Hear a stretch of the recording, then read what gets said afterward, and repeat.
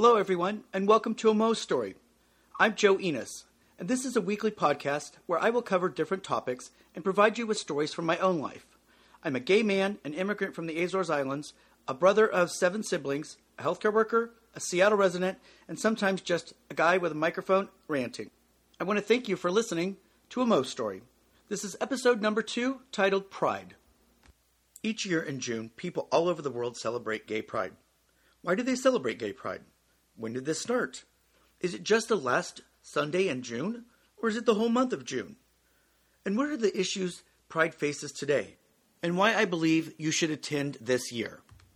As well as provide you with stories about my experience with Gay Pride, my opinions on the alphabet soup, otherwise known as the LGBTIA+, the trans uprising, and lastly, themes that I associate with Gay Pride. Why do we celebrate Pride? We celebrate Pride to remember those early activists who fought for gay rights. On June 28, 1969, in the early morning hours, in New York City, in the Greenwich Village neighborhood, was a bar restaurant known as the Stonewall Inn. This bar restaurant was frequented by gay, lesbian, and transgender persons. 10 policemen entered the bar and began a raid on the patrons that were inside the bar. They hit men and women with their batons, ends of their guns, pushing them down and outside of the bar, and others were arrested. In 1969, all states except for Illinois had laws that stated it was illegal to be gay. The only establishments that allowed gay, lesbian, and transgender folk were mob family owned. The Stonewall Inn was owned by the Giovese crime family. The family had been warned prior to June 28th that if they didn't pay the bribe to the New York City police, they would be raided. They refused to pay the bribe, and the Stonewall Inn was subsequently raided on June 28th. On normal police raids of gay and lesbian establishments, the patrons would often run for safety or run to avoid arrest. But on this night, those forced outside waited to see what was going to happen. With each aggressive move the police made, the crowd of about 150 began to get more and more upset. The crowd began yelling at the police, calling them pigs and coppers. They first started with throwing pennies, and this quickly escalated to them beginning to throw bottles at the police. The crowd had now begun to riot. The police, afraid for their own safety, barricaded themselves inside the Stonewall Inn. The rioters began to pick up nearby parking meters to bang the doors down, but were unsuccessful. One of the 10 officers present that day stated they didn't think the fags would fight back. The police remained barricaded inside the Stonewall Inn until 5 a.m. when the rioters left the scene. New York City reporters wrote on the riots using these headlines: "Homo nest raided, queen bees are stinging mad, and the forces of faggotry." These are just some of the homophobic slurs that the reporters of New York City put out that week. The next night, over 1,000 people gathered outside the Stonewall Inn to riot.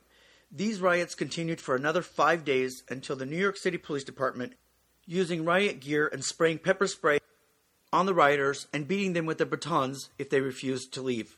The New York City Police Department was finally able to regain the situation and the riots were over. Because of these events, a march was organized the following year to remember those involved in the riots and to continue to bring attention for the need for equal rights. On June 28th in 1970, thousands marched from Stonewall Inn to Central Park in New York City chanting, "Say it loud, gay is proud." This was to be known as the first Gay Pride March. Activists in Chicago, San Francisco, and Los Angeles also organized smaller marches to commemorate the anniversary. This is also the same reason why we celebrate Gay Pride today, to remember those early pioneers who fought for equal rights and to continue to bring attention to the rights of others. In 1974, the name Gay Freedom March was changed to the current name today, Gay Pride. Today, there are over 300 Gay Pride events worldwide. According to the Guinness Book of World Records, the largest Pride event was held in 2019 in São Paulo, Brazil, with an estimated 2.5 million people in attendance. Wow, that's a lot of mo's. And only a select few cities continue to have their Gay Prides in June, mostly due to the weather in a specific geographical area or city that is planning their Pride. The second reason is to not compete with a sister city during the month of June. Although they may not celebrate their Pride in June, they do celebrate the month of June as Pride Month. Was Gay Pride always on this Sunday, or was it the whole month of June? From its early beginnings, Gay Pride was only one Sunday in June. In 1999, President Clinton recognized the last Sunday of June as Gay Pride Day. And in 2011, President Obama declared the month of June as Pride Month. President Trump did not acknowledge or uphold the declaration during his time in office. Among the LGBTQIA community, it is believed that the month creation was mostly due to sell pride, and for large corporations to be able to state that they are diverse and inclusive. This is known as rainbowing yourself or your company. A corporation will change their logo to be rainbow. They will support by having advertisements. They will introduce products that are pride specific, all to try to show that they are inclusive and they stand behind the gay community. Sadly, that couldn't be further from the truth. This year we saw many corporations fall to the protests of people who protest gay rights and gay pride itself. It began with Bud Light when they chose a transgender TikTok influencer as their new spokesperson for their beer. Next, Target came under fire for having LGBTQIA themed items for sale in their stores in what the religious order called a sexualizing of their children. And lastly, Starbucks received lots of complaints about their LGBTQIA themed cups and drinks that they were serving during the month of June, and they pulled in some locations all their LGBTQIA themed items and sales promotions. This year really challenged lots of corporations rainbowing to see if they were truly allies of the LGBTQIA community. Each one of the corporations I listed caved in one way or another to the opposition to LGBTQIA themed items or gay pride. And this leads me to why I say you must go this year. In 2023, we saw more legislation banning individual items of our community. We saw corporations standing with the opposition instead of with us. And we were thrown back into a position where we have to fight and show that we demand equal rights, and it is what we are entitled to. By attending a local pride celebration, it shows that you are either a member of the LGBTQIA community, an ally, a supporter, a person who says enough is enough. We're not going to treat another group of our citizens in this way, and not allow haters of pride and gay people to continue to lie and spread their hate on us and infringe on our rights. Attending lets your voice be heard. I now want to move on to my opinions about the alphabet soup.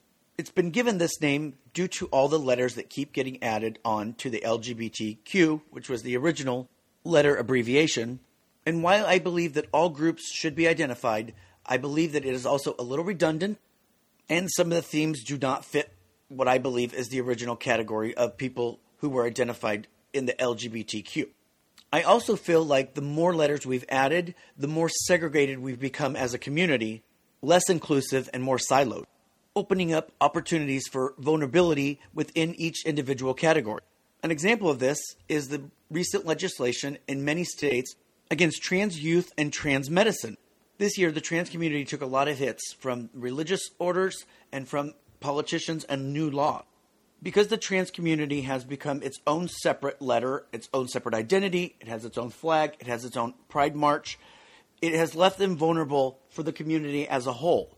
Ultimately, the legislation that has been written and these bills and laws that are coming from the religious order are all directed towards the larger group, but they're starting first with the trans community, as trans is very popular right now with TikTok and other social media sites, and they've deemed it as grooming or sexualizing of their children.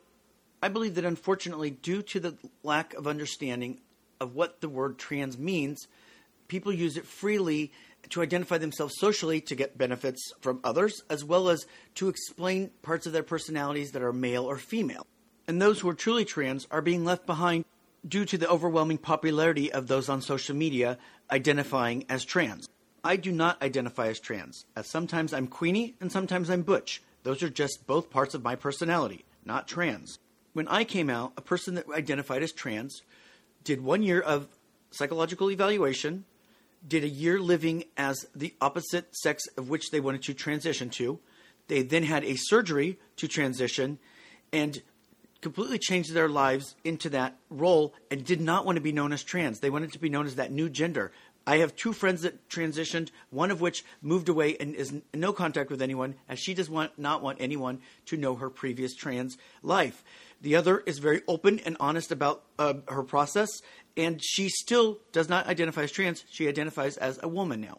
The trans uprising is a double-edged sword. While the community and society is much more accepting of those individuals who are trans, it has now become part of mainstream America, and this causes the religious right and politicians to feel they have to protect their children from gender-affirming education, gender-affirming surgery, and medicine. I personally don't believe in gender-affirming medicine for anyone under the age of 18. Why do I say this? Because I remember how much I wanted to fit in and the things that I would do to try to be accepted by my peers and society, and how I worked at it a lot. Now, because I wanted to be accepted socially, I could have possibly have made a mistake where I would have fallen to peer pressure and possibly done something that wasn't truly me. And going through puberty in whatever gender you're in can be a challenge enough. Now, this does not mean that I believe laws should be drafted to limit an individual's ability to seek gender-reaffirming care or psychology as needed. Whenever we draft new laws to limit people's ability to be themselves or to seek healthcare or treatment, we actually create more harm. The discussion should be between a parent, a child, and their medical team, not by those who write bills and laws in government.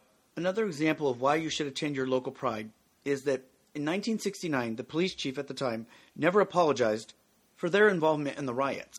It wasn't until June 7th of 2019 that the city of New York and the police department finally apologized some 50 years later. NYPD Blue Police Commissioner James P. O'Neill stated the actions that were taken by the NYPD Blue were wrong, plain and simple. But if we continue to not have our voices heard, we will be set back another 50 years.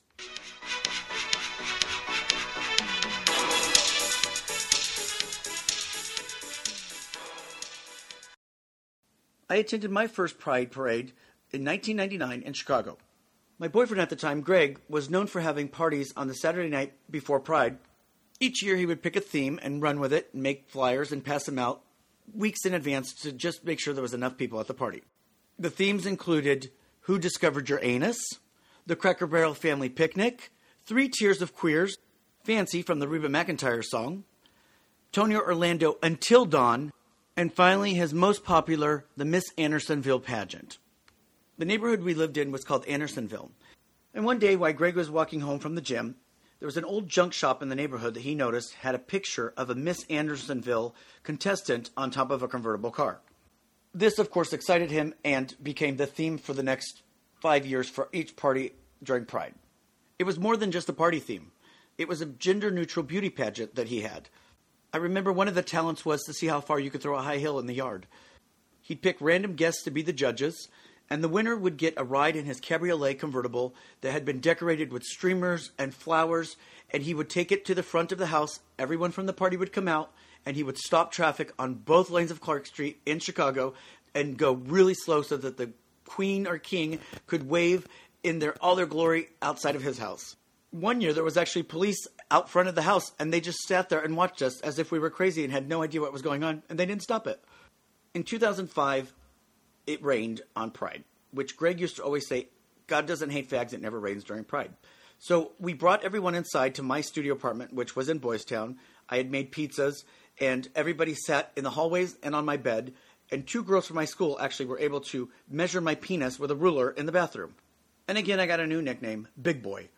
In 2017, I decided that I was going to take Jell-O shots and vodka lemonades. I bought the Country Time lemonade dry mix and big bottles of water, poured half of it out, and poured vodka in the rest with the Country Time lemonade. They were delicious, but we didn't realize how much alcohol they had in them, and before we knew it, we were all drunk. As the parade ended, people began to leave and would leave behind their liquor that they didn't finish. We got a shopping cart and began to start picking up beer and other types of liquor that was left behind and putting it in our shopping cart. At this point, Greg had saw that there was a yard sale, and he went to the yard sale and bought a dress. A little summer dress made of rayon, and he decided he was going to take all his clothes off and just wear the dress. The street cleaners were there and were blowing all of the trash into big piles, and Greg went up to the street cleaners and started swirling around, and they blew his dress up in the air like Marilyn Monroe, and all you could see was his dick flopping around. He then proceeded to think it would be funny to put a twist tie on his dick and put it too tight, and we had to go to a restaurant where people were sitting outside and ask to borrow one of their knives to cut the twist tie off his dick because it was too tight. I was so drunk that after the twist tie fiasco, I got on the train and headed home. At the first stop, I knew I was going to vomit. The doors opened, I vomited in the trash can, got right back on the train, and everyone looked at me as if I was crazy. I did that for about 4 or 5 more stops. The next year, I attended San Francisco's Pride. A friend of mine had a friend from New York City who was a cinematographer and was going to be part of the premiere of Party Monster. I went to the premiere and the after party. I met Macaulay Culkin, Vilgar Nagamaramas, and RuPaul. Though I am older now and I don't take vodka lemonades with me or a shopping cart, I still every year do try to make it to Pride for a little bit just so I can show my support and make sure that I was there.